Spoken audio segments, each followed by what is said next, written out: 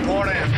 Red 10 standing by. Red 7 standing by. Red 3 standing by. Red 6 standing by. Red 9 standing by. You're listening to the Ion Cannon Podcast. Laugh it up, fuzzball. Your source for entertainment reviews from a galaxy far, far away. This is it. Hey, laser clankers!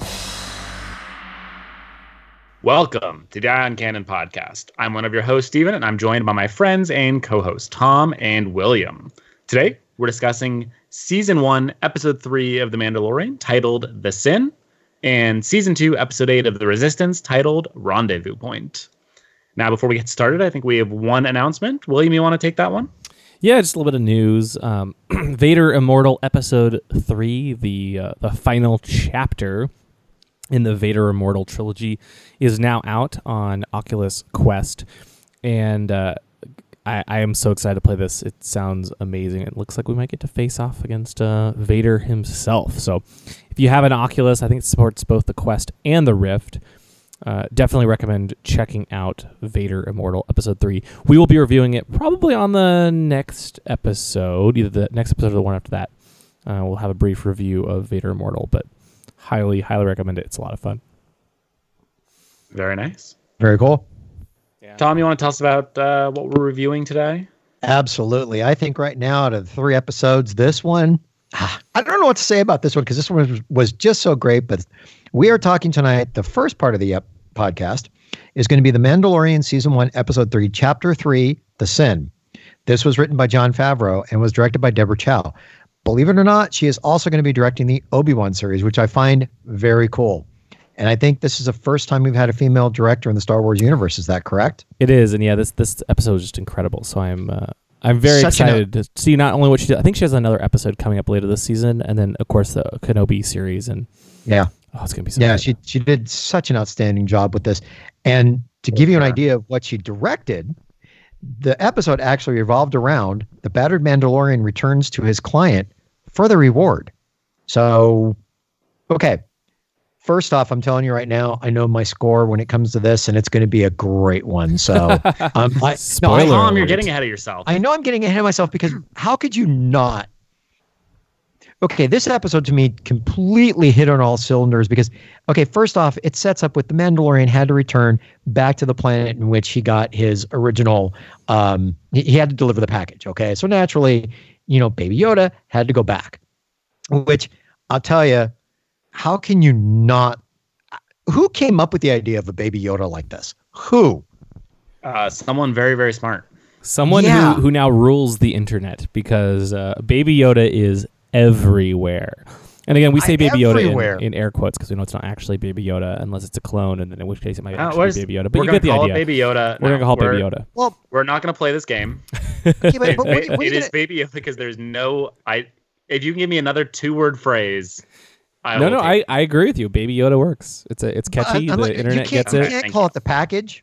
You can't call it baby package. You can't call it anything else. What about the asset, the child? Well, Baby Yoda. That's right. You could call it baby asset. We're getting our heads up. Yeah, ahead of ourselves. We are. But how great of an opening scene to have Baby Yoda kind of unscrewing that one piece of the Mandalorian ship. Just a little touch. I mean, that's the one thing about this episode. So far, all 3 of these episodes had little itty bitty touches that are just so unexpected, but so meaningful. Like this one, unscrewing the top of that thing, and then it was very funny for the Mandalorian to say basically in so many words, "Don't eat that," because you knew it's a baby. What are they going to do? I mean, he ate a frog earlier, so what's the worst that could happen? Okay, he was hungry at that point, and he could digest a frog. This would be a little bit harder going down. I suppose. Yeah. But unless, of course, there's something about the species we don't know about. Yeah, but it is amazing how much that little ball. Well, actually, there's 2 things. One, the ball on top of the control. It just makes it feel like it's a real kind of lived-in ship, right? Because you can unscrew the parts and stuff. It's just not something you see all the time. Like how simple it is to take apart the ship. But additionally, when the episode starts, you would never think just how much emotional resonance that little device would have later on in the episode, and how it kind of gets carried through, 3 different parts throughout the episode. and ends up carrying a lot of weight emotionally.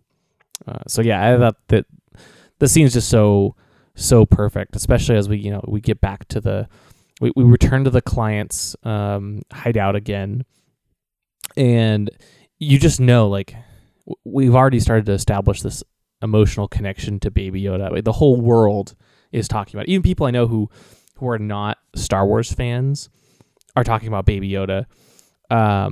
Like it's funny. Baby Yoda I feel is probably the most brilliant stroke. It was a stroke of brilliance to include him, because there's so many people who have walked up to me. People who don't watch the show know about Baby Yoda and love him. People who do watch the show, are loving the show, and oftentimes because of Baby Yoda. I was actually just, my girlfriend had never watched Star Wars previously. I know, shocker. And we've been working through the saga, and she actually asked, like, "Hey, can I watch The Mandalorian with you? Like, can we watch the next episode so we can find out what happens? Because I want to know what happens to Baby Yoda." Like, she loves it. A lot of people love it, and I think Baby Yoda kind of is that the on ramp into The Mandalorian in many ways. To have that much of a draw is astounding. And this has been how many weeks? And look at let's say the global phenomenon this little guy has brought to this service. I mean, didn't it just get announced today that right now, by way of streaming, it kind of tops Stranger Things? Yeah. Did I read that correctly? Yeah, I don't know how accurate the reporting is, because it's based on like social sentiment rather than actual views. But yeah, I guess Stranger Things has been number one for a number of weeks. I think since the last season came out, like 20 some odd weeks, something like that, in a row. And The Mandalorian has now topped it, which I totally believe. It's going to be fascinating going forward now with these streaming services, other than the ability for each streaming service to figure out by way of downloads how many people are watching it. But especially when it comes to the social the social media about this, especially when it comes to whatever rating system came up, that this has more resonance than Stranger Things now just because of social media, how that's going to resonate going forward. Is that going to be a rating thing or I don't know. This whole streaming thing is so brand new. It's fascinating going forward. I think the show is like snowballing in terms of popularity though, because I mean, I was at a work meeting with the whole team, and so many people came up to me and were like, "William, I just started watching The Mandalorian. I love it." Or, "William, I've heard you talk about The Mandalorian, and now I'm planning to subscribe over Thanksgiving and binge the first few episodes." Like countless people, and it's not. I've heard other people saying the same thing in their experiences as well. And this show was just, I think they knew it was going to be big because it was launching Disney Plus, and they were using it as a way to bring on Disney Plus subscribers. But they're also, I think it's also kind of taken on taken on a life of its own in some ways. Right. And I think what helps with this are the little touches, like we mentioned, the top of the control stick where Baby Yoda unscrewed it. The thing that I loved is when the Mandalorian was actually delivering the package to the client. I loved how that little bassinet that Baby Yoda was in, the stormtrooper kind of like grabbed it, almost like he was pulling it away from the Mandalorian as they were walking down that alley. You almost had this feeling like, really, you had to go there? I love that little detail. Yeah. It's the moment where I think it starts to become real for the Mandalorian. They're like, that I am no longer the one in control here. Yeah. I've brought in the target, and I can no longer protect it. I don't have, there's nothing I can do. Yeah, he's got no say in it. And what I really loved, I've always had a thing about, what was the big thing about the ice cream maker? Why was everybody running around Celebration or whatever it was with the ice cream maker? Hang on, let's go back a little bit. So why go back a little bit? I love it. Go ahead. I'm just, not everyone knows what you're talking about, Tom. I want to make sure it's super clear. So go back and watch episode 5. There's, on Cloud City, there's a big sequence where, Lando orders the evacuation of Cloud City because the Empire is taking over. And in the background of one of the shots is what I'd say is a very classic movie type shot where, we've got characters evacuating. They've got to bring things, this is the last time they'll be able to be there, whatever it might be. And there's a particular character you can see run by briefly who is holding what is very obviously like a 1980s ice cream maker. Okay. Big round. Thank you for correcting the decade. That's the one thing I left out. I was about to say 1970, and then I realized. Well, whichever. I mean, it's an ice cream maker from the olden days. And it's one of those things, like, it's a movie prop. It looks, not like a box, so it looks a obvious little bit, for what it is. It is. Yeah. But it's the type of thing you do because it's in the background. And, in true Star Wars fashion, no minor background detail can go unexplained with multitudes of source material. And so we finally found out that this is called a Camtono, which the client first mentions in, the first episode as payment. And I guess it's kind of like a little portable safe. Yeah, and I love this because, as you mentioned,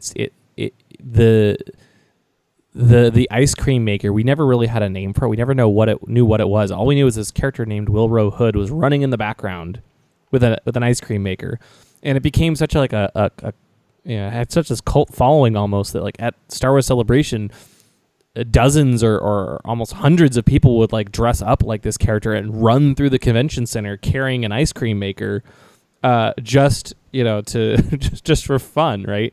And we actually get to figure out, well, it's called a Camtono, and it's basically a portable safe full of Beskar. And I just love the little details like this, the little details that the Mandalorian is bringing to the Star Wars universe, answering some questions, but also posing new ones. And it's just so brilliant.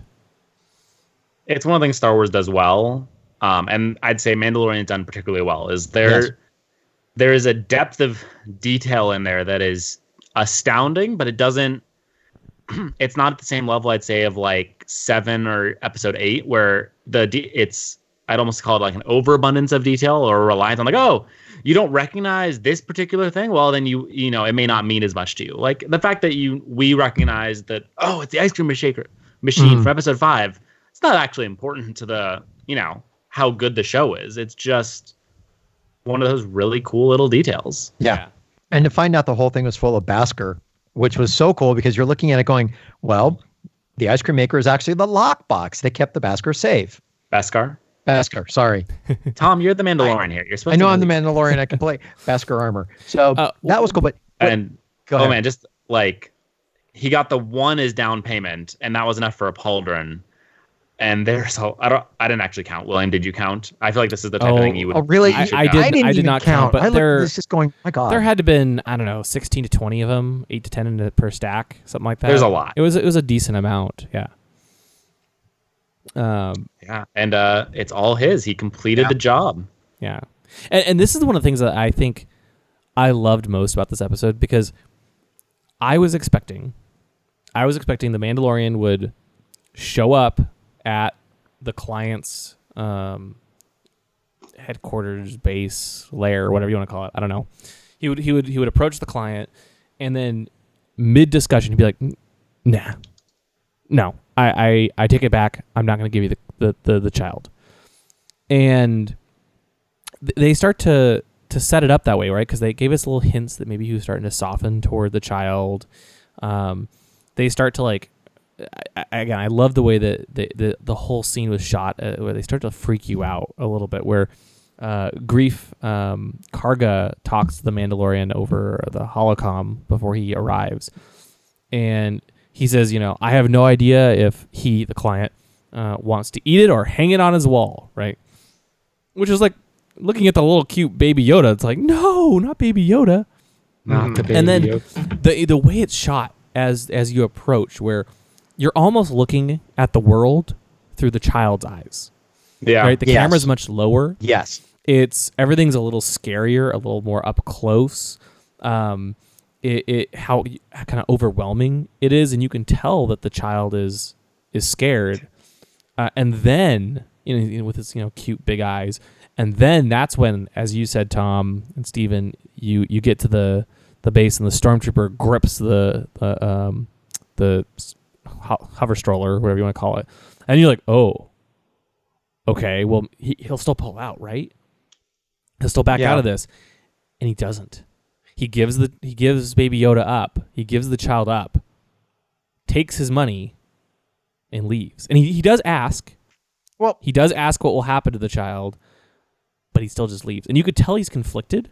But the fact that he did that was not something I was expecting at all. Maybe you guys were. I was not expecting him to actually give up the child. Now, this is what I was hoping for. I wanted to see that struggle drawn out throughout the episode, I think, because it adds so much more weight. He asks, excuse me, he asks, what's going to happen to the child? And the client just like, no, I'm not. Like, you delivered the bounty, the target. The guild's rules say you don't get to ask me those questions. And the tension in the scene is just so it's well phenomenal. done. Yeah. Okay. The tension is perfect, but I think we're missing one thing that I've watched this thing 3 times, and as I keep saying, it keeps getting better each time. As Baby Yoda was going away in his stroller, the look on his face and and it's so subtle, the little baby cry. Mm-hmm. And just how I loved how the scene there was enough. The direct, yeah, it's heartbreaking, but also she let the scene breathe, because after that little bit of a cry, it wasn't an automatic, what are you going to do with the child? It was like there was a great pause, and you could feel the tension, but then you hear what are you going to do with the child? I mean, that was so well thought out and shot scene. Beautiful. I mean, just beautiful. Absolutely. But yeah, and then he gives it up. He doesn't pursue the question any further, and he leaves the child in the care of the client. And that's the part where I think everyone's hearts just break. Yeah. You're like, oh no, what has he done? Right? Because you hope he would give in and see reason. He doesn't, and it's just, again, perfect. I right. love how they did that. Right. And I think it would almost be a cop-out if they would have had the Mandalorian sit there and start a shootout at that moment. It needed to be played out the way they did. And it was just because it seemed like when he actually, when he returned to the Enclave and he's got the Beskar and the armor is actually making his armor. I mean, there was all that time passing and gives him that time to reflect. Am I doing the right thing? And you're sitting here trying to figure out, well, is he actually, when he gets the armor, is he actually going to go back? Is he going to go for the next bounty? What is he going to do? It gives you that question as an audience member watching this thing going, what's going to happen after he gets his armor? Yeah. One thing there's only one thing I did not really like in the episode.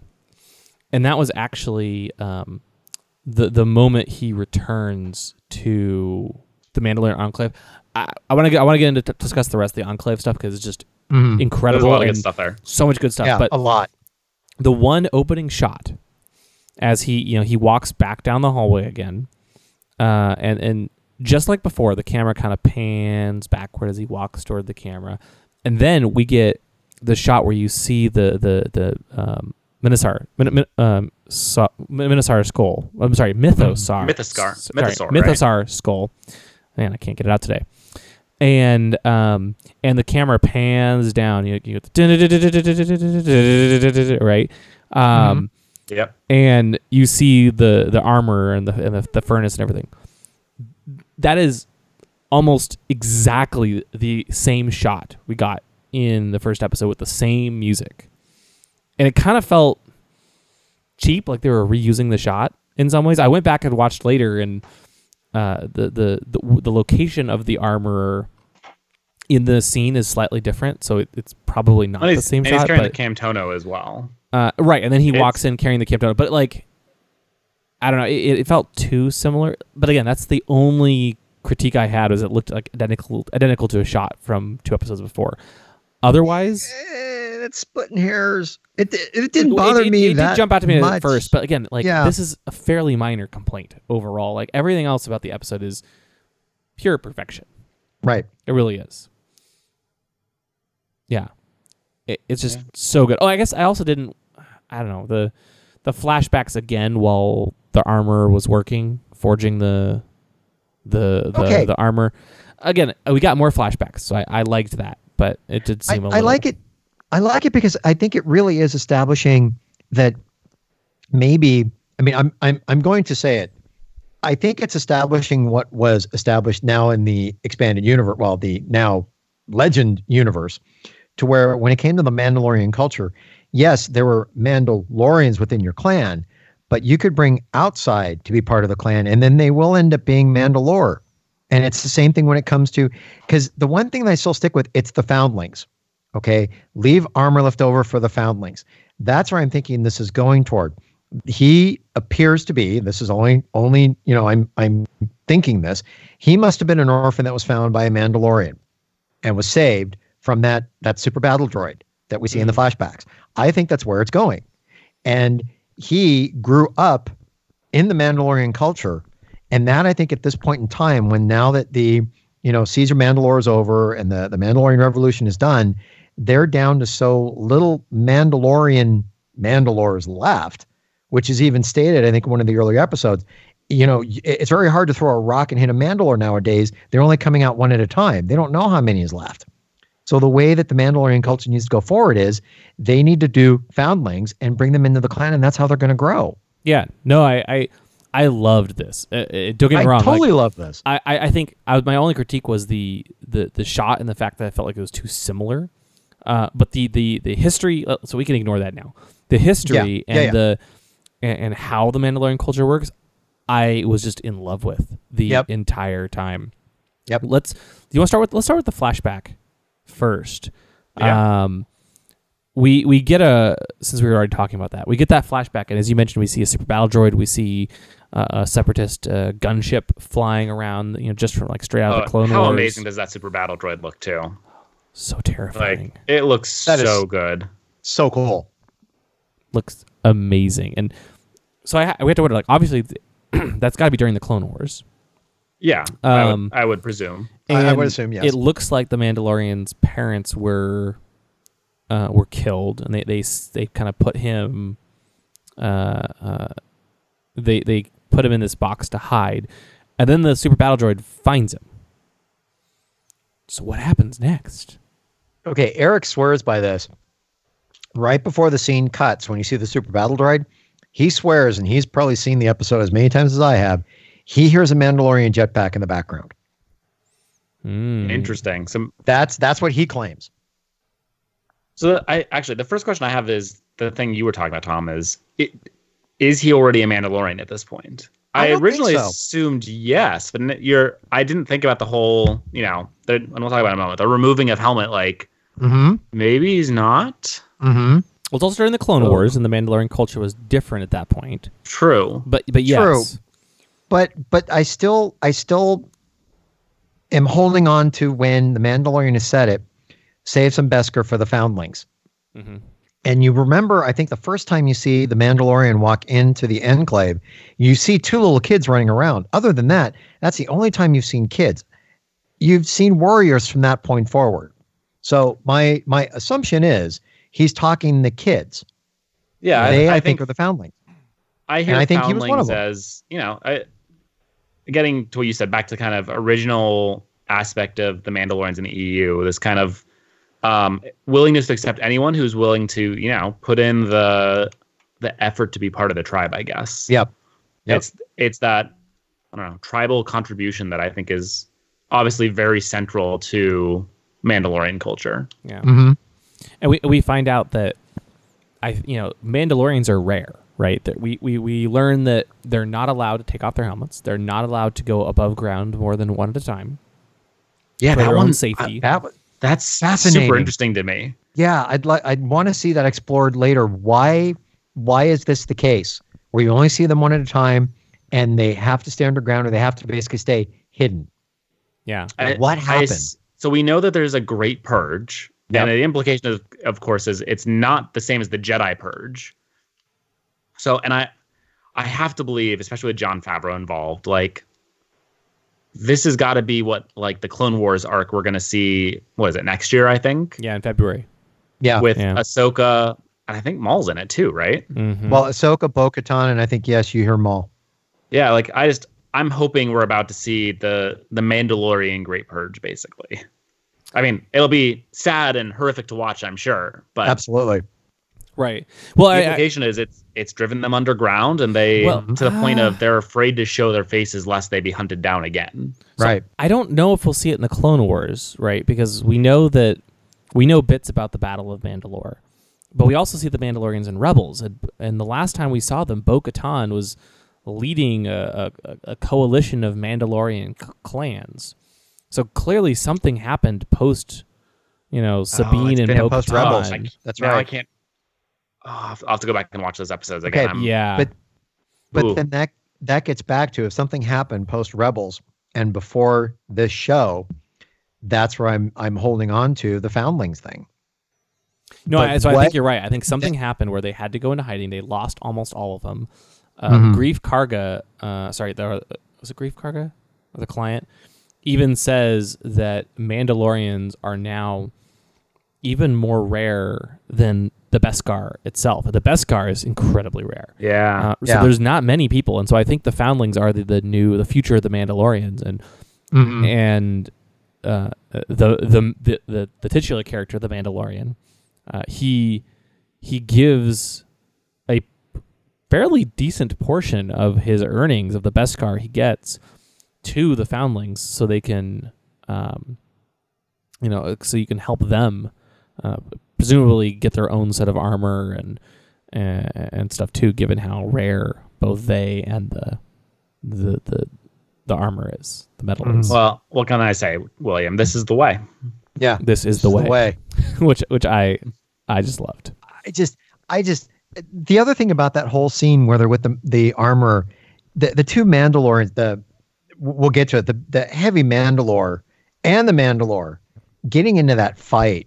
And and it wasn't, and when they pulled out their blades, you're just like, they weren't dark sabers, but they were vibro blades. I'm like, oh my God, that is so awesome. We haven't talked about it from the previous episodes, but the way they've done the vibro blades makes me so happy. It's the type of thing, like, it's a small detail. Any other time we've had those weapons, they're basically swords, but like the whole idea of the vibro blades, it's vibrating, and that makes it more deadly. And watching them go at it was super cool. And the Big Mando is my new favorite character of all time. Absolutely. Yep. You guys know what his name is, right? I did not until I was reading your notes, William. Paz Vizsla, and was voiced by Jon Favreau, who played, not only in addition to being the writer and producer of the show, he voiced Pre Vizsla in the Clone Wars. Now, we don't know how Paz is related to Pre Vizsla. Paz, I think, is post Pre. But sorry, couldn't resist. But you should feel ashamed of yourself. Let it go. But there's definitely some sort of family connection there, and I love that Jon Favreau got to voice both characters. For a split second, I was like, was that Pre Vizsla? Oh, no, couldn't be Pre Vizsla. But it was still so cool to see, and he's an awesome Mandalorian. And like you said, that confrontation the size, the armor. Yeah. I love we saw the armor obviously has a unique helmet. I love his unique helmet as well. This kind of a little bit more, I'd call it like brute force of a helmet almost. Not quite as sleek. And of course, he's got some other unique traits that other Mandalorians don't have that we'll talk about later. Yeah. But just their fight was fantastic. I love the armor stepping in and, basically just being like, no, look, like, it doesn't matter how we got the Beskar. It's good that it's returned to Mandalorian hands. Yeah. Yeah. And just this whole scene is just chock full of little bits and pieces that just open up so many questions. And we've seen the Mandalorians go through this big change throughout the saga, and now they're back into this kind of like they were in the EU a bit, where they're a little more in hiding, a little more rare. It sounds like they don't even have a home planet. At one point, it was mentioned that Mandalore was shattered by the Empire. I don't know if that was literally or figuratively, but again, a lot of this backstory. Hopefully, we'll see a little hints and drops throughout this series. I'd love to know more. Yeah. And then especially the catchphrase, "This is the way," where did that catchphrase come from? That is now their mantra. It's a great And- catchphrase. and it's so cool. I mean, you see Or that saying, everywhere. I And then guess. what I really liked is, when the armorer is sitting here trying to put his armor together, she basically asked him, how did you earn, I guess, the damage that was on his armor already? And he mentioned the Mudhorn thing. What I found fascinating was when the armorer said that I'm going to make a siglet and put it on your armor, he said, and he was honest, no, you can't, because I had my enemy help me. But it was fascinating because my enemy didn't know he was my enemy. Well, again, he calls the Yoda baby his enemy. Right. Thank you which, for clarifying that. Sorry. I love seeing him try to rationalize Yes. Mhm. why he was okay with giving the child away. This is that first step of the like, oh, I don't care. It doesn't bother me. The overcorrection. Right. It was my enemy. We weren't working together. They were, he tries to distance himself from it emotionally. Yeah, he does. So he doesn't feel so bad about giving up the child, Yeah. Yeah. which is But- just, yeah. I guess what is the signet? We keep hearing it and it makes me super curious. Is it I think it's some kind of emblem or something that, a that family she was going to crest put or, into the armor. Yeah. That's kind of what I, like a badge of honor? Kind of. yeah, I think almost like, there's the Mythosaur skull on Boba Fett. I think it's something like that. Does that mean Boba Fett killed a mythosaur? Probably know. not. But again, I don't know. The rules around how you earn those are. It sounds like it has to be an honorable kill or a noble kill. Yeah. But who Yeah. knows? I don't know if it's supposed to be your first major kill or what. But it's a cool concept, and the fact that he forgoes it because he didn't feel like it was a noble kill, or maybe he thought it would remind him of the child, That's true too. Potentially. Oh, that's a good one. That's interesting. Yeah. and the sin, because that's one thing we didn't talk about. This episode is named The Sin, which has multiple meanings throughout the episode. It could be the point where he gives up the child. It could also be when he reverses that decision later, which is just wonderful. But I almost feel like the sin might be eating away at him. Yeah. Yeah. What did you guys think of when the armorer said that when you choose the way of the Mandalore, one is both hunter and prey? I agree with the hunter, but the prey thing is like, ooh. No, I thought that this was. I'm glad you brought it up. This was my favorite line in the entire episode. And Okay, good. I think it's probably the line that best summarizes this show as well. Yes. Because this episode is Yes, about yes. the first two episodes, he is without doubt the hunter. Mhm. He's hunting down his target. And the rest of the series, I think, is he's now the prey. It's a recognition of, the role of a Mandalorian goes both ways.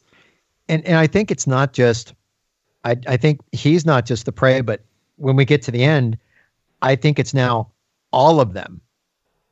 Because realize that whole, we're going to jump to the end. Realize that now all of those Mandalorians in that clan are now prey, because he said at the end they have to move the Enclave. Yeah. That means now they're all prey because they helped him get away. Yeah. Sorry for jumping to the end. No, Spoiler you're alert. totally correct. Yeah.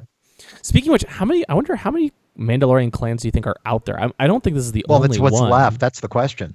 Yeah, I don't think this is the only one, but there's, there's probably not many. I don't know, because it's also fascinating that in Clone Wars and Rebels we saw that there were a lot of clans and houses, and now it seems to be gone in favor of like tribes and enclaves. Yeah. So like their whole culture changed when the Empire wiped them out. I mean, even to the point where, Paz Vizsla, even though Beskar is incredibly valuable, right? Paz Vizsla doesn't want it, and he doesn't want anyone else to have it because it's effectively like blood money from the Great Purge, and the Empire stole it. They mined or stole some. It's unclear what. All the Beskar stamped the Imperial logo on it. Now they're paying others for doing their dirty work, and Paz doesn't like it, even if they're reclaiming their own Beskar. I don't know. Lots of changes. It's tough. It's tough, and it's like it seems like at some point, because if they are so few, you are going to have to draw a line that, okay, sure, sadly, you're getting your Beskar back, and let's say it's quote unquote the blood money, but what are you going to do? It's you have to if you want this, and if this is part of your culture, this is part of your armor, you have to take it. Yeah. Speaking of which, what did you think of once the new Cuirass was forged? What did you think of the new armor? The new armor. Oh, frick! Awesome. Yeah. Awesome. That nothing else to say. Yeah. Just even his original armor was so cool to begin with. I like the color of the original walking armor. in with this, but yeah. Here's the thing I'm not sure about though. Was his old armor already Beskar? I get the sense I thought it wasn't. so because. Wait a minute. Go ahead. Because I why did you think a line, it was? I think, but go ahead, William. See, so I got the impression that it maybe was like it was some sort of strong material, but it wasn't Beskar, and he's upgrading, and that there is that line where he says like his armor's lost its integrity and he has to start that's again. what I was going to bring up. But I was it Beskar or was it something else? If it was Beskar, I thought it was supposed to be pretty strong, and that maybe. This is where I wasn't sure either, because going into this episode, I assumed it wasn't, but just the way he describes it made me think that it is Beskar. It's just been passed down, or it's older and it's just super damaged at this point. Thinner Beskar it's almost so rare. Yeah, and it's almost a feeling that over time, the amount of wear and tear it gets, it maybe loses its integrity. It may not be a fast degradation, but maybe he's had that armor for so long, it's losing the integrity within itself. Because I think, isn't it in the first episode when he went after his first bounty, one of the guys in the bar mentioned the Beskar, and when he sat there and took a knife to it, you saw it actually spark off of his armor? Yeah, so and they call it Beskar earlier. I totally forgot about that. Yeah, so it has to be an integrity thing. Over time, it must be losing some integrity. Yeah, because we know the armor is passed down through the generations. Typically, through either blood or adoptive parents, probably, or mentors.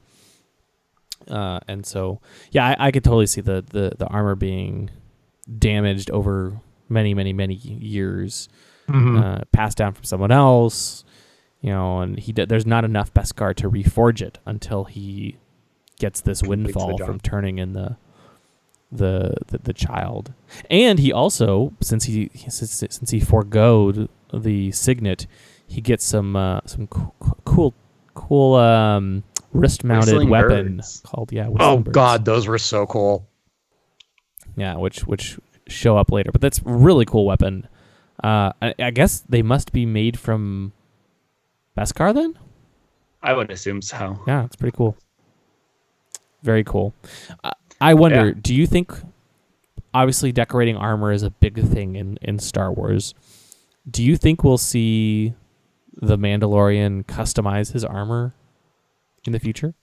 I suspect we'll continue to see that. It'll probably evolve over time. I'm going to call it right now. I think his signet is going to be a Yoda head. Oh man, that's going to be my prediction. You see, that's because now that becomes a very interesting thing. You've got the Jedi are all gone. The Jedi were an enemy to the Mandalorians, all those years ago. And now you've got the Mandalorian culture that's just about being wiped out. So basically, you're almost looking at my enemy has now become my friend. Because in a way, him protecting Baby Yoda is kind of protecting the way of the Force, or if you want to say the way of the Jedi. We'll see. We know the baby is Force sensitive. All this is speculation. I mean, out of just this one episode, I've read so much into it going forward. We have no idea how it's going to go from this point forward, and I'm sure people are out there listening to this going, "Oh God, they were so wrong," or people are just like, "Hey, I never thought of that." But it is so wide open, and I love it. It's so wide open from this point. That's so great about this. Yeah, so I love that he gets his new armor, and then he goes into the next phase, I would say, of desperately trying to figure out how to basically erase the loss and pain of losing Baby Yoda. He goes back to Greef Karga for another job. Which was very funny to have Greef Karga sit there and keep telling him, take some time, relax, go. I'll take you to a sauna or have this drink. Because if you have this drink, by the time you come out of bathhouse, which, thank you. Yeah. And then the thing I found very funny was, hey, why don't you go have this drink? Because by the time you get out of hyperspace, you'll forget all about this. Getting high on spice. Yeah.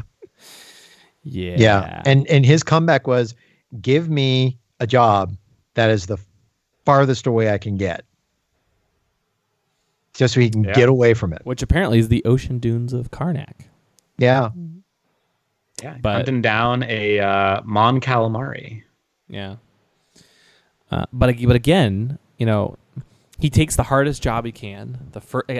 Actually, good point. It's the furthest away job he can. Get as far away from the baby as possible. He's desperately trying to run. Yeah. But you can't run from your feelings. Nope. No.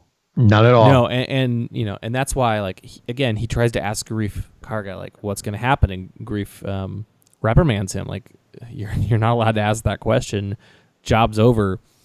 If the one interesting thing he said was, if you feel bad about it, you can report it. You can report the Imperial Remnant to the New Republic. Just go into the core, file a complaint, and maybe they'll do something. But that's the best you can do. And even at this point, the Mandalorian thinks the New Republic is a complete joke. So that's a non-starter. But that leads to in a episode of Amazing Scenes, what may be one of the best scenes, and that's when the Mandalorian he goes back to the Razor Crest and starts powering up the ship.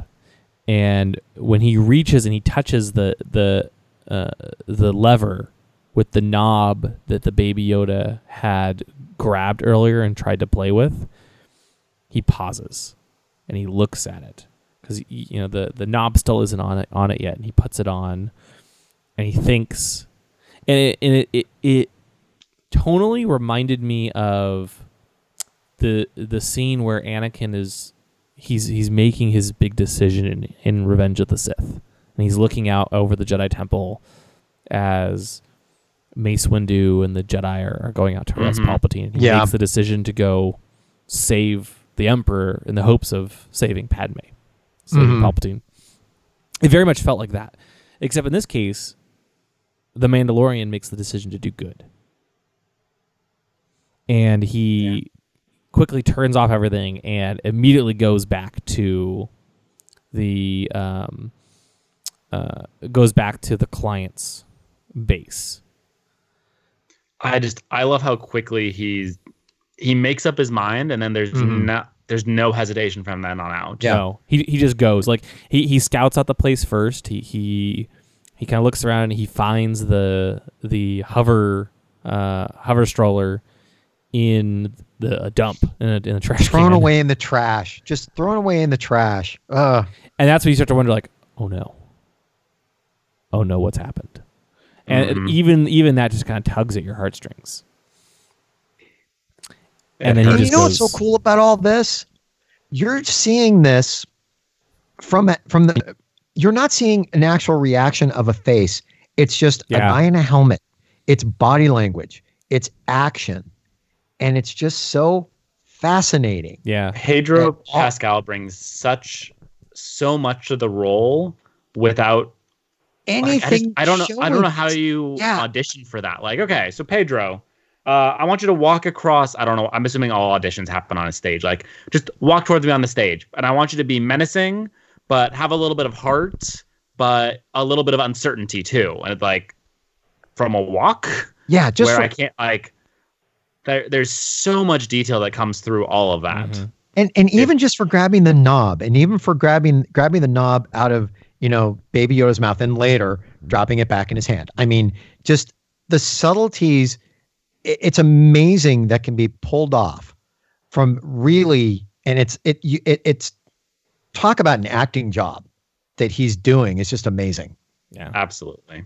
And on top of that, directing too. I mean, you have to look at it from the director's point of view. They're sitting here trying to convey to somebody in full-on armor and helmet how to do this scene. Yeah. And the direction they're giving them and being given back is just amazing. Yeah, I mean, if anyone was worried about the Obi-Wan Kenobi series after this episode, you shouldn't be. Oh, no way. Like- no way. Yeah, it's expectations are sky high at this point. Would you say they have the high ground? Don't try it. So we also get to learn about some new capabilities of the Mandalorian's rifle, and this is really cool, right? Because then he starts staking out the place, and he goes up high on the roof of a adjacent building, and apparently the weapon has a heat sensor and really cool listening tech, so they can like overhear what's going on inside of a building. You know, like when you were a kid and you bought those little plastic toy devices, so you could hear what's across the room. But way better.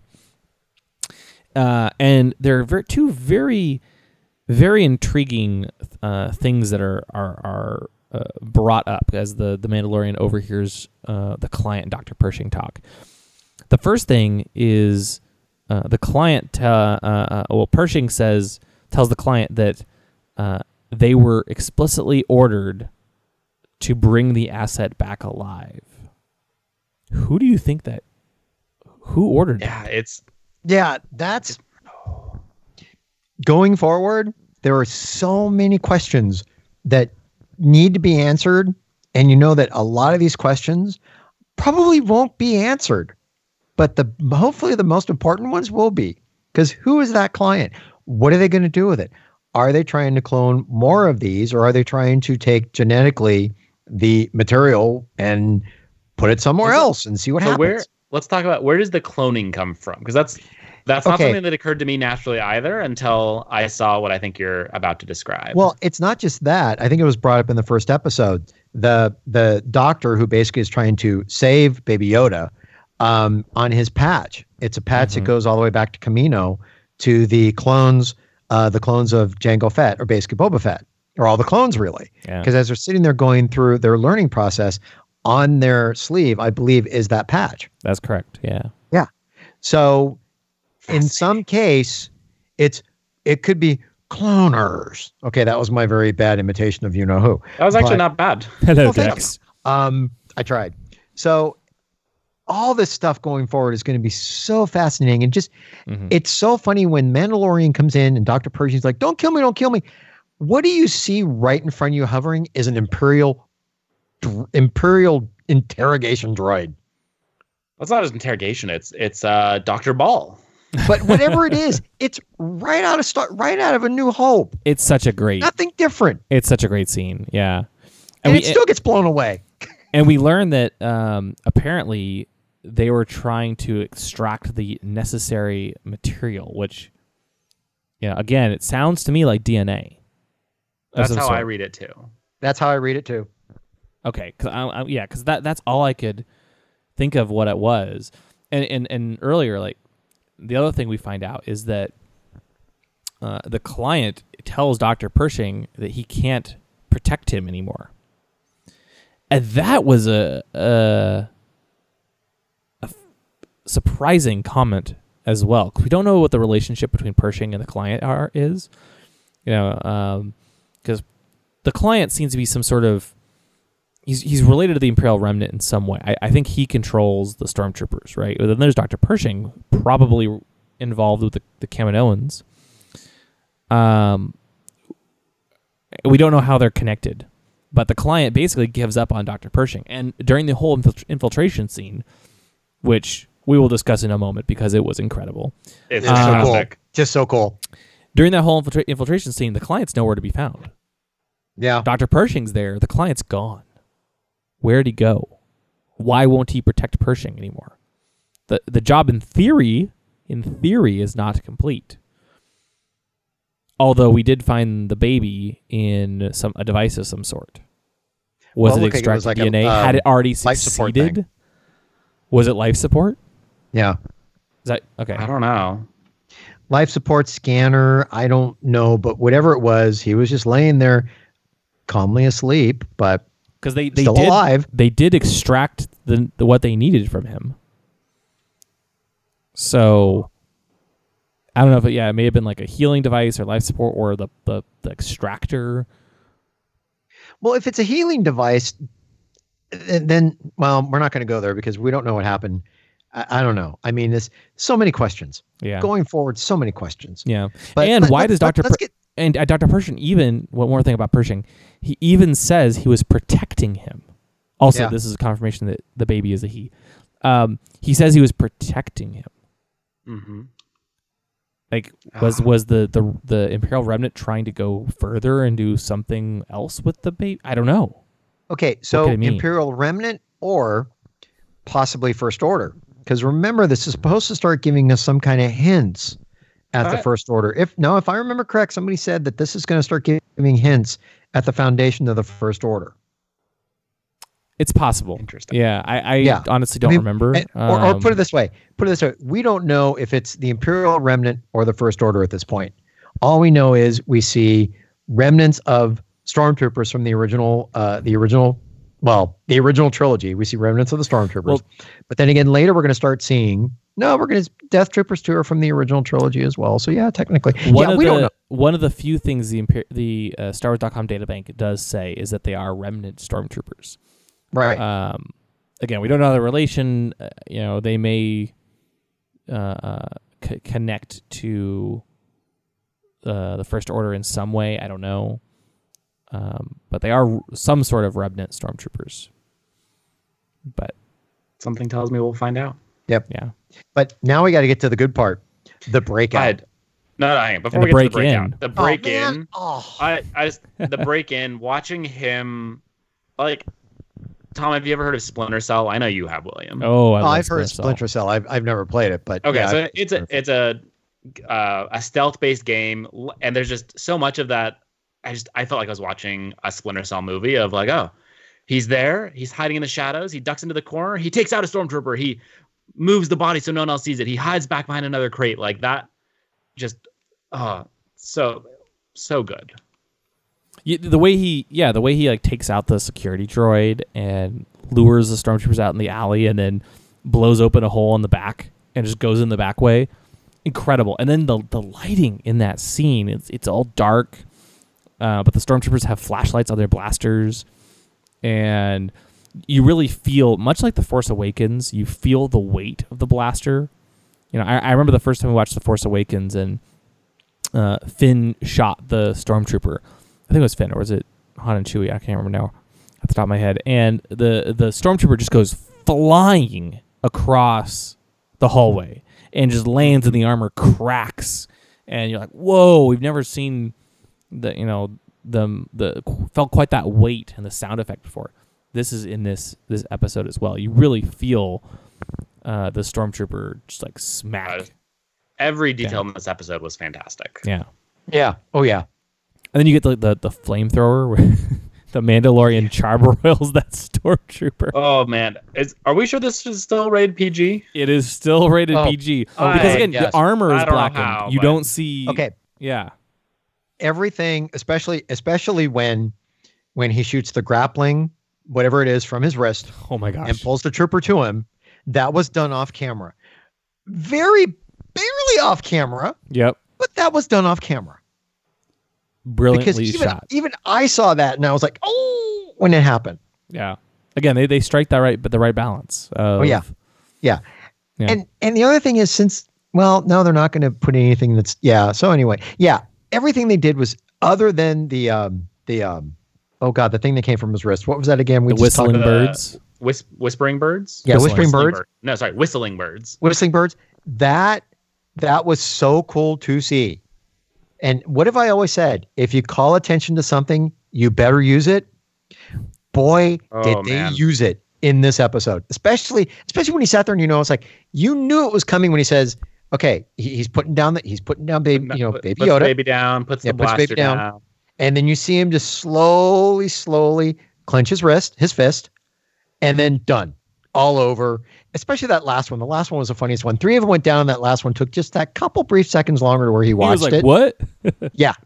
Just, oh my God, amazing. Brutal. Oh God. And then you want to even talk about brutal. once he gets out of that den, now he's walking down the main street, and as you cut back to the bar, everybody had their little pucks. The little shot, trackers for Baby Yoda. Yeah. All of them start blinking again. Yeah. And the bounty is back in play. Yeah, and then to go back to Carl Weathers' character, he just like looks at it, and you could just tell he's like, it was either a look of, I can't believe he did it, or it's like, no, it's almost like a thing of disbelief that this thing is going on. I saw it as disappointment. Okay, his star pupil has made the dumbest possible decision. Yeah, and then if you look at it this way, when the episode's called The Sin, I think right now, out of everything in this episode, that is probably the biggest quote unquote sin of the episode, because he went against now the guild. Yeah, and I loved like you see all the trackers just starting to come alive, and as he walks down, like everyone starts to follow him, and he really is just getting surrounded by all the people he used to work with. And we don't really know exactly how trackers work. Like, do they track your DNA, or like how do they know exactly your position and all that stuff? But who cares? Like, the scene was fantastic. And eventually he is confronted by Greef Karga himself. You know, the guy you thought was his friend, basically telling him to surrender and give up. Not just Greef Karga, but Greef Karga and probably every single bounty hunter on that planet. Which I think that the planet is entirely populated by bounty hunters, because there's a lot of bounty hunters there. William, if you see every bounty hunter is, they're bounty hunters there, of course. The guild has an outpost, and you're just sitting there doing your daily job. You're at the grocery store, and all of a sudden they all pull out a single tracker that's all beeping, and you're just like, guys, I think it's time to go home and not go outside for a while. Yeah. Oh, good. Not a good day. No, not at all. And then when he's standing there totally surrounded, Carl Weathers just comes out and says, you know what? I'm your only hope. You put the baby down. Actually, put the baby over there where the droid is with the trailer, and then we'll talk, because right now, I'm your only hope. You're not getting to your ship. And you knew, even when he said that, there's no way the Mandalorian is walking out of there alive. No, it's a done deal. He's not walking out of that thing in one piece. And neither is Baby Yoda. So, and it's a close fight. Like, it was an awesome scene. Yeah. Where like everyone is closing in on him, and he jumps in the little speeder pickup truck with the droid thing. Yeah, with the droid. When he like looks at the droid, like threatens him, and the droid just starts driving. It's great. The whole scene was just incredible. The action, the way he's like shooting, every which way, taking the guys off the roofs. They talked about how the shootout at the end was actually inspired by Deborah Chow's father, who loved films like Akira Kurosawa's Yojimbo or John Woo's Hard Boiled. And of course, Akira Kurosawa like very much influenced Star Wars in general. So, that's really cool to see. But the whole fight was good. It was very good.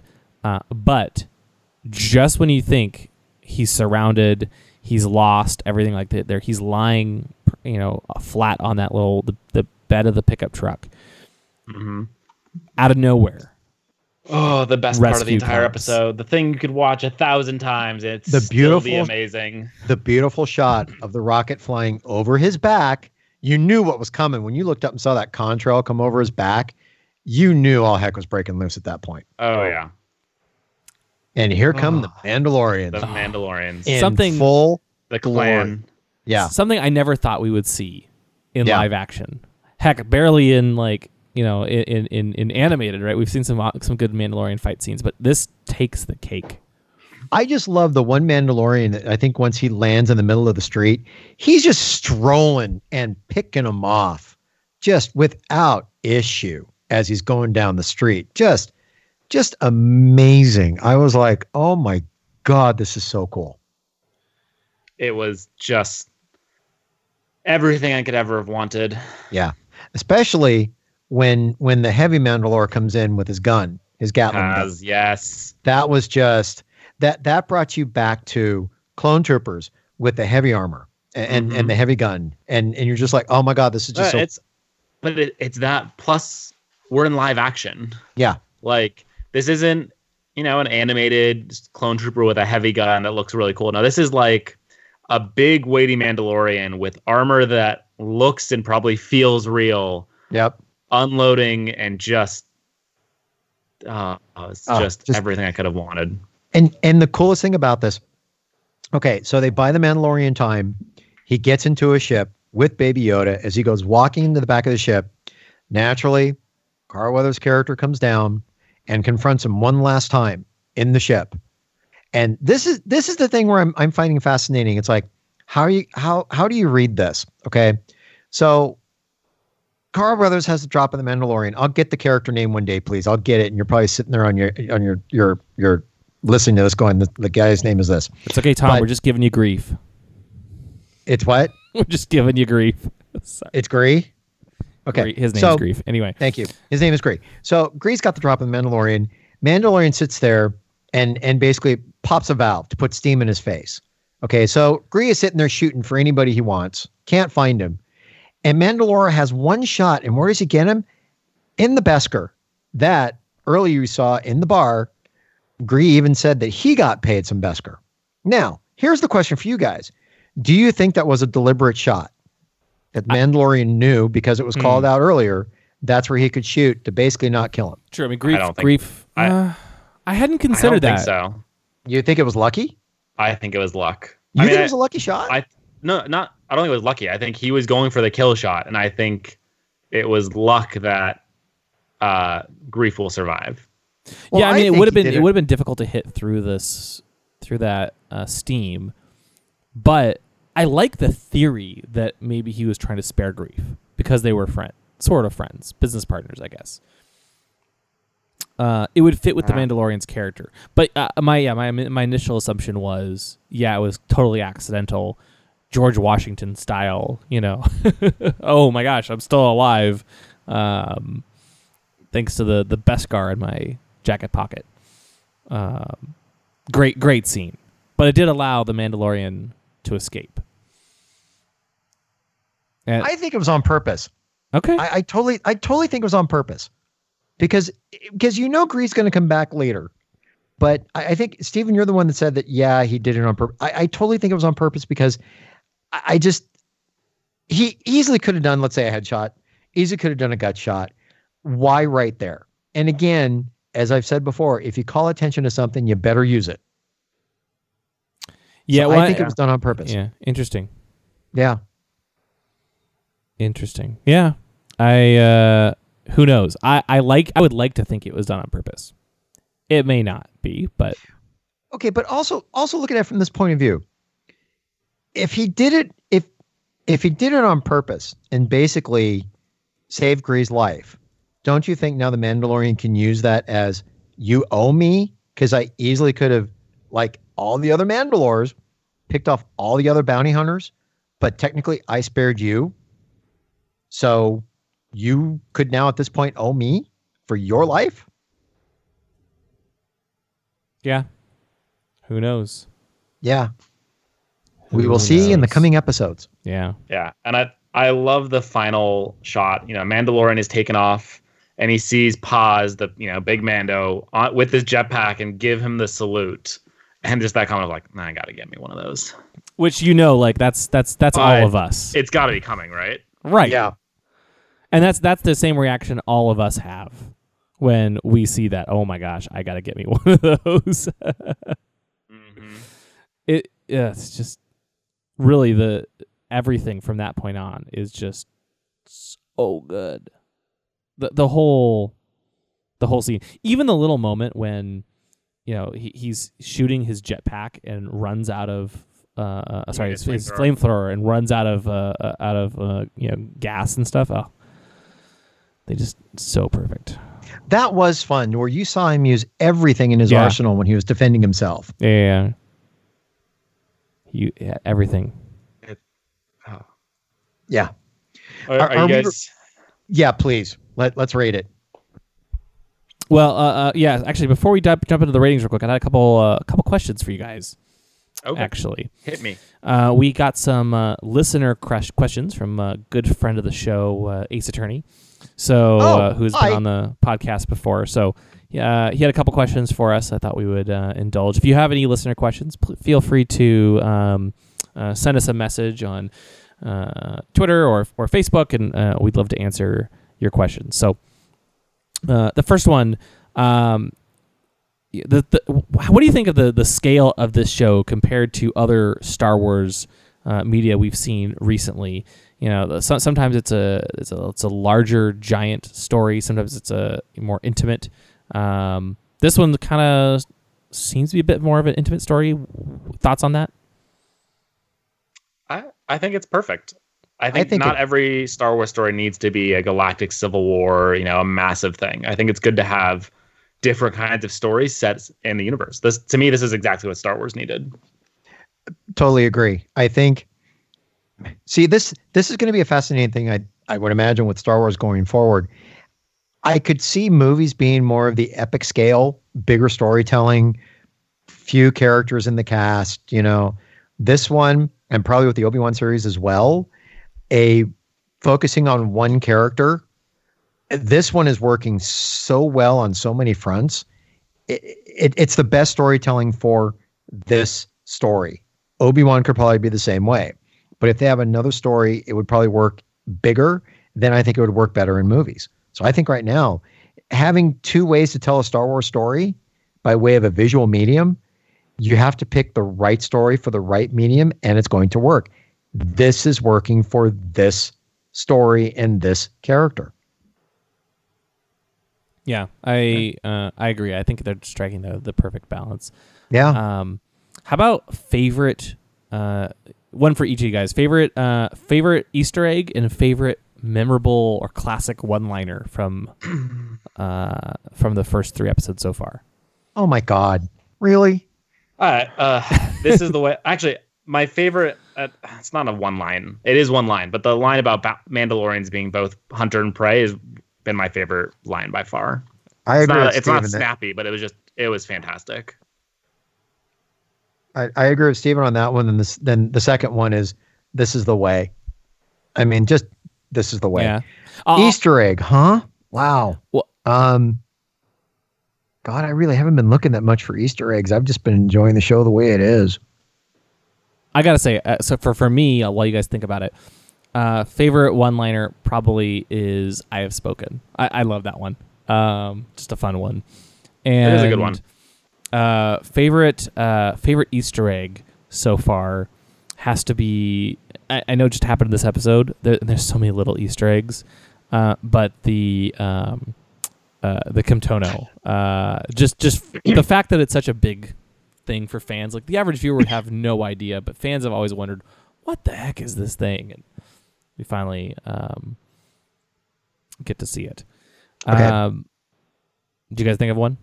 I've got an Easter egg. Yeah. And I believe I'm correct on this. I believe there's a Zabrak in that fight scene in the out in the town. Mm-hmm. I believe there's a Zabrak bounty hunter there. Yeah, he was pretty cool. Yeah. So that's my Easter egg there. Oh, for me, it's tough. I don't know that there's a single. Yeah, I don't really have a single Easter egg that stands out to me, I guess. Like the ice cream maker is the most recent one. But I think that's probably the closest. Nice. Okay. One more quick question, and then we're almost done. How do you think fans would feel? Because obviously this is live action, and it's incredible. Do you think the fact that it's live action changes the response versus animation? Like, how do you think fans would have felt if this was animation versus live action? I think it still would have been well received, but not nearly as well received. I don't think we've had amazing Star Wars animated shows for a while. They just don't get the same amount of attention. Yeah, I think you're totally right. Like animated, we've had many the Clone Wars and Rebels, fantastic, but they flew under the radar because they were animated. Mm-hmm. Versus the fact that this is a live action means I think the three of us and all of you listening, you guys would have enjoyed it regardless, right? Animated or live action. But I think the fact that, and you would have watched it, but the fact that this is live action, I think opens the potential for the audience. Also, I do think it makes it a bit cooler in a way. I love the animation. Don't get me wrong, but seeing something in live action just feels that much more realistic. Right. And it's just incredible. Just incredible. Yeah. I think for me, I'm going to get to, when it comes to the story you want to tell, what's going to be its best medium? I think for Star Wars, Rebels, Resistance, and Clone Wars, that best medium was animation. I think when it comes to this one, I think, okay, I'm going to go on. I think it would be as popular as probably Rebels, but I don't think it would be as popular if it wouldn't have the popularity as it has now in live action. I don't think what they're doing with this, right? Yeah. I don't think with what they're doing with this could be pulled off the way it is right now in live action. I think what's making this work for me is when you see the stormtroopers as gritty as they are, you're seeing it dirty. You're seeing a good environment. You're seeing lighting. You're seeing directing. Animation is its own beast. Animation has its own way of directing, its own way of lighting, its own way of this. But there's a lot of people who are working within the vision of the director. Here you're looking at a live action thing with a director, still with everybody working in it, but still like the director's vision that to me is a little bit more hands-on. But the environment that's being built this way, I don't think would translate the same way into a CG animated film, even if he's talked 2D. I don't think it would translate. If the story is strong, it's going to work, period. It will have an audience. But this is working on a different level. There's something like, I don't know, shots like, the finale of this episode with all the Mandalorians. We could have, and we have had battles like that in Clone Wars and Rebels. Right. And they're cool. Right. But they also lose a little bit of something because they're animated, and I'm going to make a very gross generalization. Like, it's just, you're taking models and copy pasting them in a computer. It doesn't have the same weight as, there are, however many people, and I realize there's CGI involved there as well, but it feels more real and it gives it more weight. And I don't know. It really is very, very well done. Right. And to bring up a case in point, if you were to do the scene, like I love the scene of that one lone Mandalore in the middle of the street, just shooting bounty hunters left and right, and all the smoke and stuff are coming by him, and you see him within the mist and the smoke.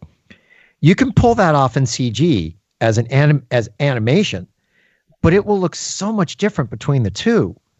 And to have a better weight and a live action person compared to a CG person, there's a weight there that's just not in animation that you get in live action.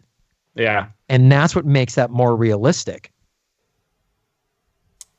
Totally agree. I think it makes, we've seen cool stuff before, but it does make a big difference having this makes a total big difference. Live action. It gives it that extra oomph in some ways. Yeah. Mm-hmm. Yeah. So rating. Yeah. What do you think? Ratings? One more question, and then we're gonna dive into the rating. So, lastly, Rick asks, what episodes of the Clone Wars and Rebels would you watch if you want to understand the backstory of the Mandalorians a bit more? And so I actually prepared a list of a few episodes. In Star Wars The Clone Wars, obviously it starts in Season 2 with the Mandalore plot, Voyage of Temptation, and Duchess of Mandalore. Those three kind of introduced Satine and the new Mandalorian culture, which is different from what you see here. Very different. Sorry. From there, we go into there's like the 4-part episode of The Clone Wars in Season 3, Corruption, the Academy, Heroes on Both Sides, and A Friend in Need. Again, you get to learn a little bit more about the Mandalorians, and then of course the the Maul arc ends on Mandalore as well, with like the Lawless, but Revival, Eminence, and Shades of Reason lead up to that. But really, the Lawless ends on Mandalore, and then going into Star Wars Rebels. There's a lot more because we have Sabine as part of the show, but I'd probably recommend Out of Darkness, The Protectors of Conquered Dawn, the Imperial Super Commandos in season 3, Trials of the Darksaber is really great, Legacy of Mandalore, and then 0 Hour parts 1 and 2, and of course Heroes of Mandalore parts 1 and 2 in season 4. That's just a few episodes, but there's a lot of really great content. Boy, that's putting somebody on a spot to try and pick one or a couple episodes. No. I'm sorry. You guys don't have to pick some. I okay. Pre-prepped it all for you. Give it a lot. Very important. Thank you. Because I would be the one that would go back and if you want to pick it from there, that's fine. But I would go back and read something from the now Legends universe. That's where I would go if you want to see just that little bit that I believe is translating into this now. But we won't know that until the episodes go forward. Yeah, the Republic Commando books are really good as well. They're no longer canon, but they were fantastic. I love those Republic Commando books. I really do. Me too. Yeah. Me too. But I'd like to get under the rating because I'm just. Yeah, let's get to those ratings because man, that was a good episode. So Tom, you want to go last? Yeah, I'm gonna go last. Steven, what would you give this episode? So I think I have to do it. I'm just gonna give it a 10. There's nothing I wish they had done differently in this episode. From start to finish, just a fantastic job. Like, writing was on point, directing was on point, acting was on point. There was literally nothing I wish they had done differently. They did just an amazing job. Which, yeah, like I don't even know what else to say. And I guess just get your Womp Rats. Yeah, I'm gonna. That's what I want to hear. I guess I'll make my 10 Womp Rats are part of the tribe, and they're gonna help the Mandalorians, the rest of the tribe, relocate after everything that's happened. You are now part of the tribe. Yeah, as C-3PO would say. Nice. I'll do the same. 10 Womp Rats. Just it was incredible. Like the last, every episode of the season has been incredible. But I'm gonna give this one 10 as well, with the one caveat. Yeah, I felt like a couple of the shots were a little bit repeated from episode 1, but like this is everything we've always wanted to see. We've always wanted to see a giant Mandalorian battle in live action, and we actually got to see it. We get to learn a lot more about the culture of the Mandalorians. There's a lot of mystery remaining, which is exciting. But we also got some answers too. We got the emotional weight with the Mandalorian's decision to give up Baby Yoda and then go rescue Baby Yoda and all of the action. So overall, yeah, I'll give it 10 Womp Rats out of 10. And you know what? Let's I think we had the Kowakian monkey lizard on a spit last week. Also in the market, there's a bunch of Womp Rats on a spit, and to speed up the process, the Mandalorian just uses his flamethrower to, try to burn him. Just get him a little more rare, a little more well done. Yeah, exactly. Crispy critters. Exactly. Fascinating. Yeah. Tom? Okay. I'm going to make it unanimous. I'm giving it a 10. If I could give it a 10 plus and a plus and a plus and a plus and a plus and a plus, this was, my God, third episode out the door, and this was just an absolute 10 to watch. There's really not much more to say about it. This was just outstanding. So I'm going to take my 10 Womp Rats. And the Mandalorian gun that, not only can it sit there and kind of, read through walls, but you saw it when it literally disintegrated some of the bounty dudes. Well, you see how that thing gets powered is there's really 10 Womp Rats in this one big hamster wheel that when they start running really fast, that gives it the juice to make it so destructive. So those 10 Womp Rats are actually helping the Mandalorian power that weapon to make it powerful enough to literally blow these guys into smithereens. Okay, nice. Or I could have said the Mandalorian was using the front end of that to destroy all 10 of those Womp Rats, but I figured I might as well be nice to them. Yeah, that works. Yeah. That works. It's very nice of you, Tom. Yeah. They appreciate that. Well, I'm sure they do. Next week, they may not be so lucky. That is correct. Yeah. Moving on, we also had an episode of Star Wars Resistance. They aired Season 2, Episode 8, Rendezvous Point. It was written by Jennifer Corbett and directed by Bosco Ing. And in this episode, Doza attempts to meet a Resistance pilot from his past. Meanwhile, the pilot has been captured by the First Order. And, this was I really like this episode. This was a fun episode. Yeah, it was. It's hard to talk about. Like, it doesn't quite reach the same highs of The Mandalorian, because that's, again, it's rare that you get a perfect episode. But no, I really like this. We actually get to meet Venetia Doza, who turns out to be Tora's mom and Emmanuel Doza's wife. Which never saw that one coming. Yeah, I thought that was a neat thing to introduce. Yeah, the fact that, she's a Resistance pilot, and we obviously know that Emmanuel Doza used to be an Imperial officer. So there's a really interesting, almost like a Lost Stars story in a background for these two characters, where they fall in love while he's an Imperial officer, and she basically convinces him to defect and join the rebellion at the time, which I would love to get the backstory on. Like, that sounds like a really interesting story. They're going to have to do it pretty quick if this is the final season. But yeah, I'd love to. I suspect it's something we will not get in the show itself. Yeah. I don't think we're actually going to get it in here, but I would hope we get it in some other form, because honestly, these are the kind of stories I think would be so much fun to see, right? But we learn that unfortunately, Venetia decides.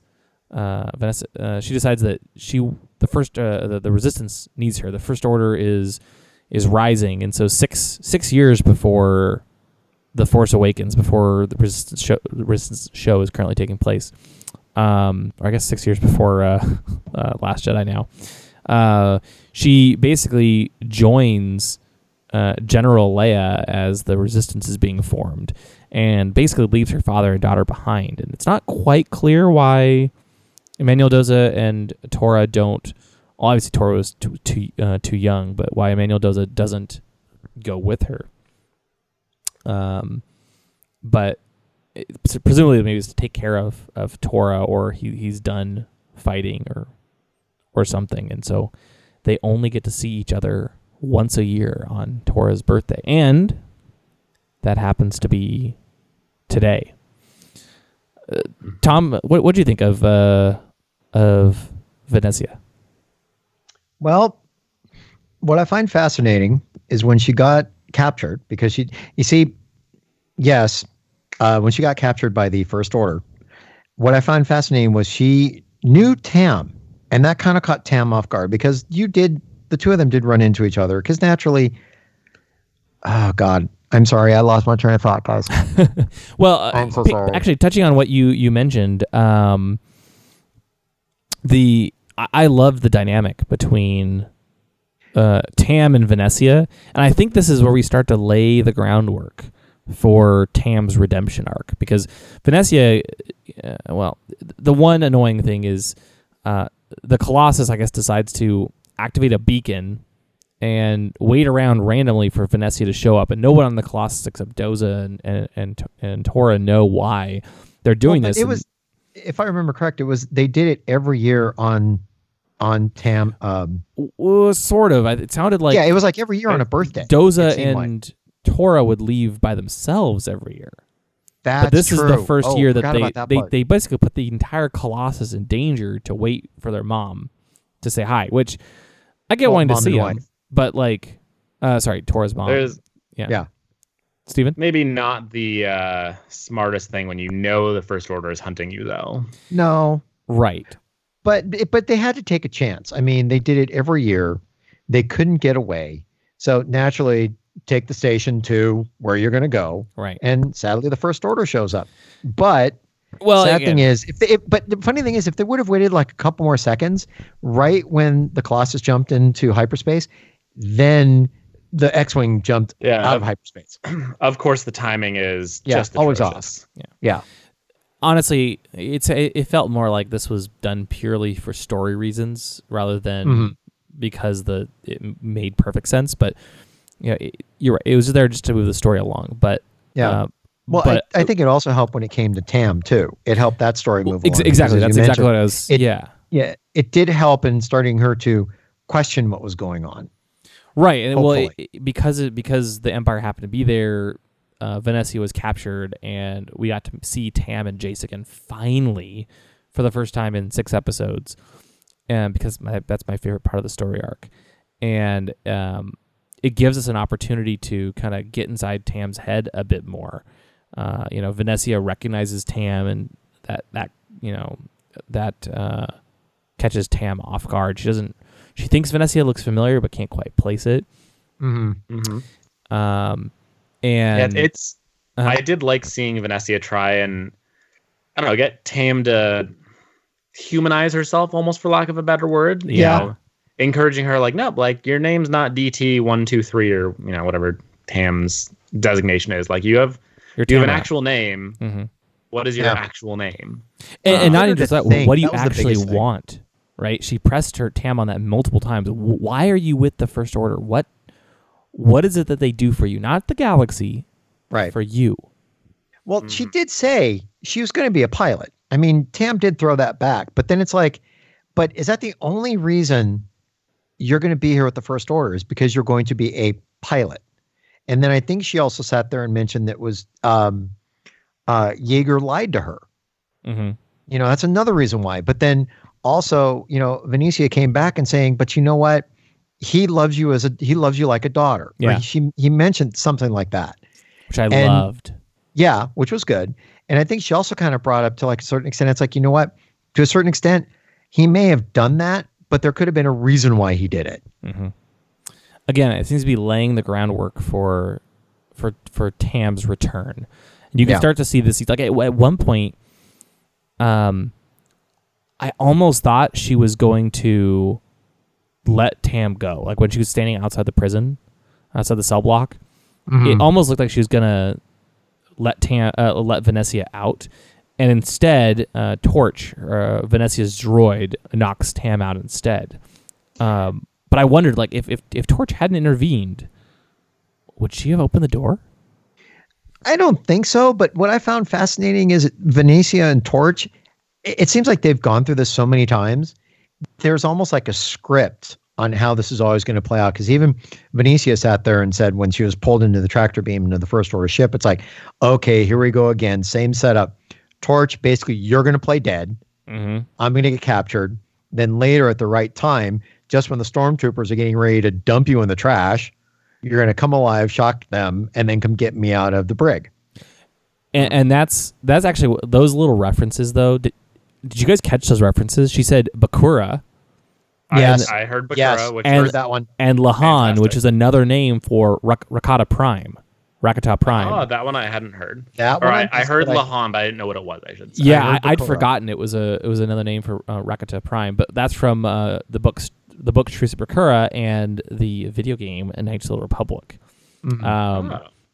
And later, when she says that she and Torch escaped Terex, that is First Order Imperial Security Bureau agent Terex from the Poe Dameron comics. Oh, Interesting. So they're making some really nice connections there, and it kind of shows that she's out in the rest of the galaxy,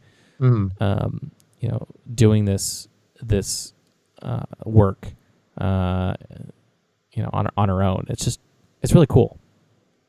It's very, very cool. I thought the detail in this episode I thought was very well done. I liked Tam's kind of not quite questioning, but starting to. I really liked when why am I blanking on her name? I want to say Vanessa. Is it Vanessa? Venetia. Venetia. Thank you. I was close. When she's got Tam hostage, and when Jace is there, and I love the moment of Jace's. She's like, Tam's like, oh, he won't shoot through me, and Jace is like, I think I would. Yeah, don't bet on that. And she has that little look like, whoa. Yeah.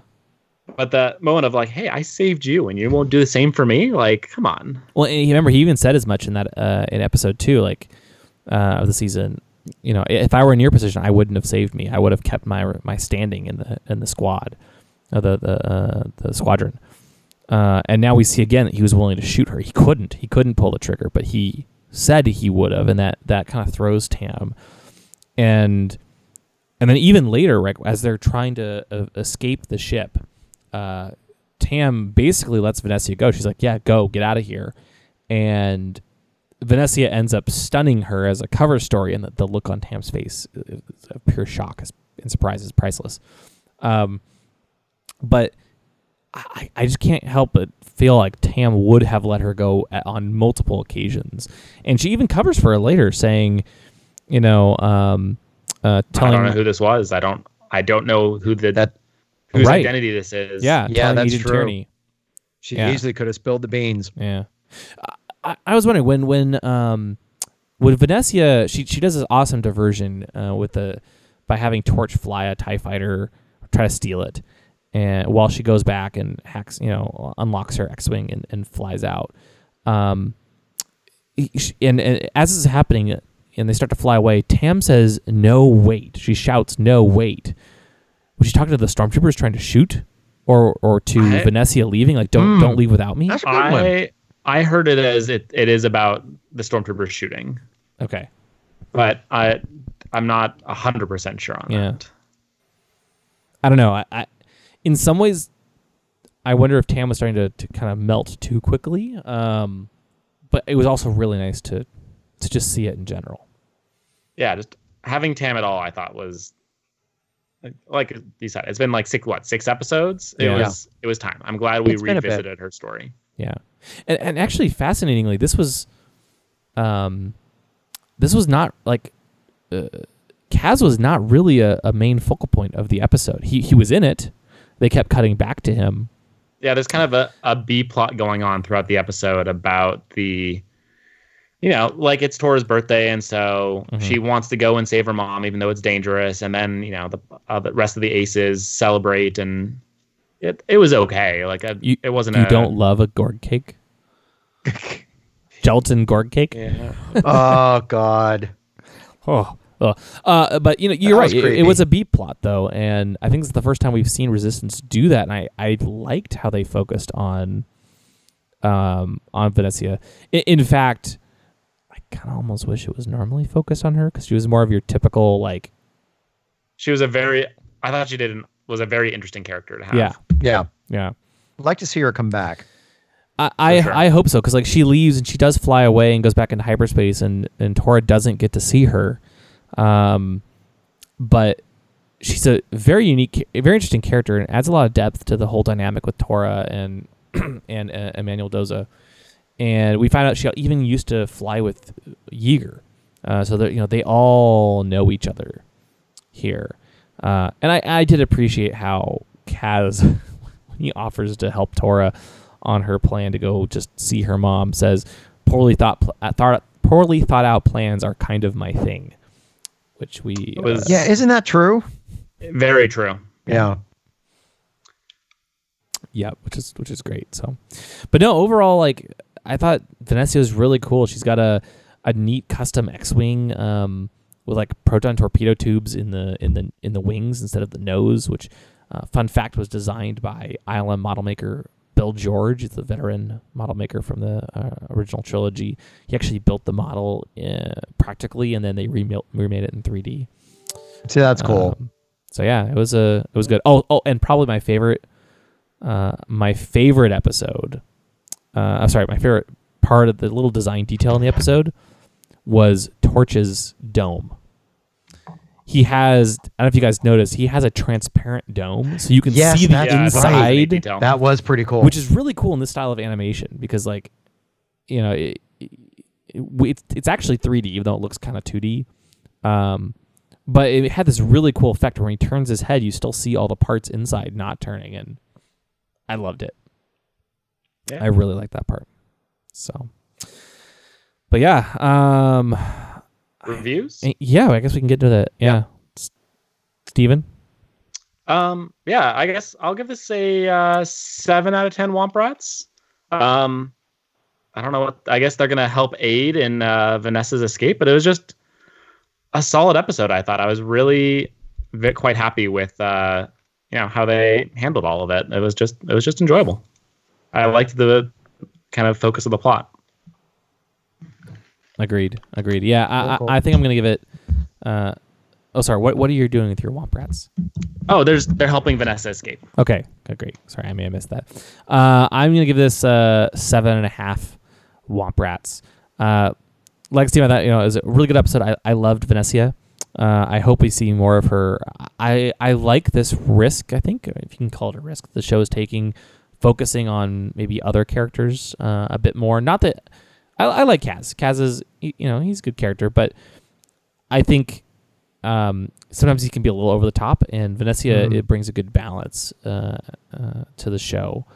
And I also just really like to be able to see Tam again and everything going on there, because I think that's one of the most interesting aspects of this series right now. So that was, and also I guess one more thing, I really enjoyed the scene, the shot where like they're looking down the hallway, these stormtroopers spot them, and the camera like pulls out quickly down the hallway. Just little nice touches. So, yeah, I'm gonna give this 7.5 Womp Rats out of 10, and my 7.5 Womp Rats are going to they're gonna go relax on Rakata Prime because it's a cool planet. I liked going there. Interesting. Tom. Okay, well, I'm going to agree with you, William. I'm giving this a 7.5. It was a solid episode. I liked it because it actually moved the story forward, and we got to see somebody kind of plant the seeds in Tam to sit there and start questioning if she's doing the right thing going forward, if she should stay with the First Order or possibly leave. We don't know. We'll find out. Season's going to end pretty soon, so there has to be a conclusion to her story. So my 7.5 Womp Rats, they actually helped make the cake for Torra. That's why there is a half a Womp Rat, because the little guy inside was hungry before they put him in the Jell-O mold. So, yeah. Okay, yummy, yum, yum. Yeah. Yeah, so they were the cake bakers of that cake. Nice. Yeah. Yeah, well, coming up on Ion Canon, we have The Mandalorian Season 1, Episode 4, Chapter 4, subtitled TBD. The Mandalorian teams up with an ex-soldier to protect a village from raiders. So I suspect this is when we will meet Cara Dune, played by Gina Carano for the first time. But very excited to see what happens. This show is just so good. So good. So looking forward to it. Yeah. Cannot wait. And with that, thank you guys, as always, for listening. And we always appreciate it. If you have any questions, feel free to send them to us. We would love to chat with you. And we look forward to talking with you next week. If you're in the U.S., have a great Thanksgiving. And we'll talk to you guys after the holiday. This is the way. This is the way. Thank you for listening to the Ion Canon Podcast, your source for entertainment reviews from a galaxy far, far away. For over a decade, Ion Canon has covered every corner of the saga, from the films and animated series like The Clone Wars and Rebels, to books, comics, games, and more. If you like what you hear, please rate us in your favorite podcast client. Your review will help this show grow within the Star Wars community. We can be found at our website, ioncanoncast.com, and you can follow us through Facebook and Twitter. To email us, you can do so at contact@ioncanoncast.com. The Ion Canon Podcast is not associated with Lucasfilm, the Walt Disney Company, or any and all of their respective trademarks or copyright holders. Any opinion expressed on the show are that of the hosts. This podcast is a production by fans, for fans, and is copyright 2018.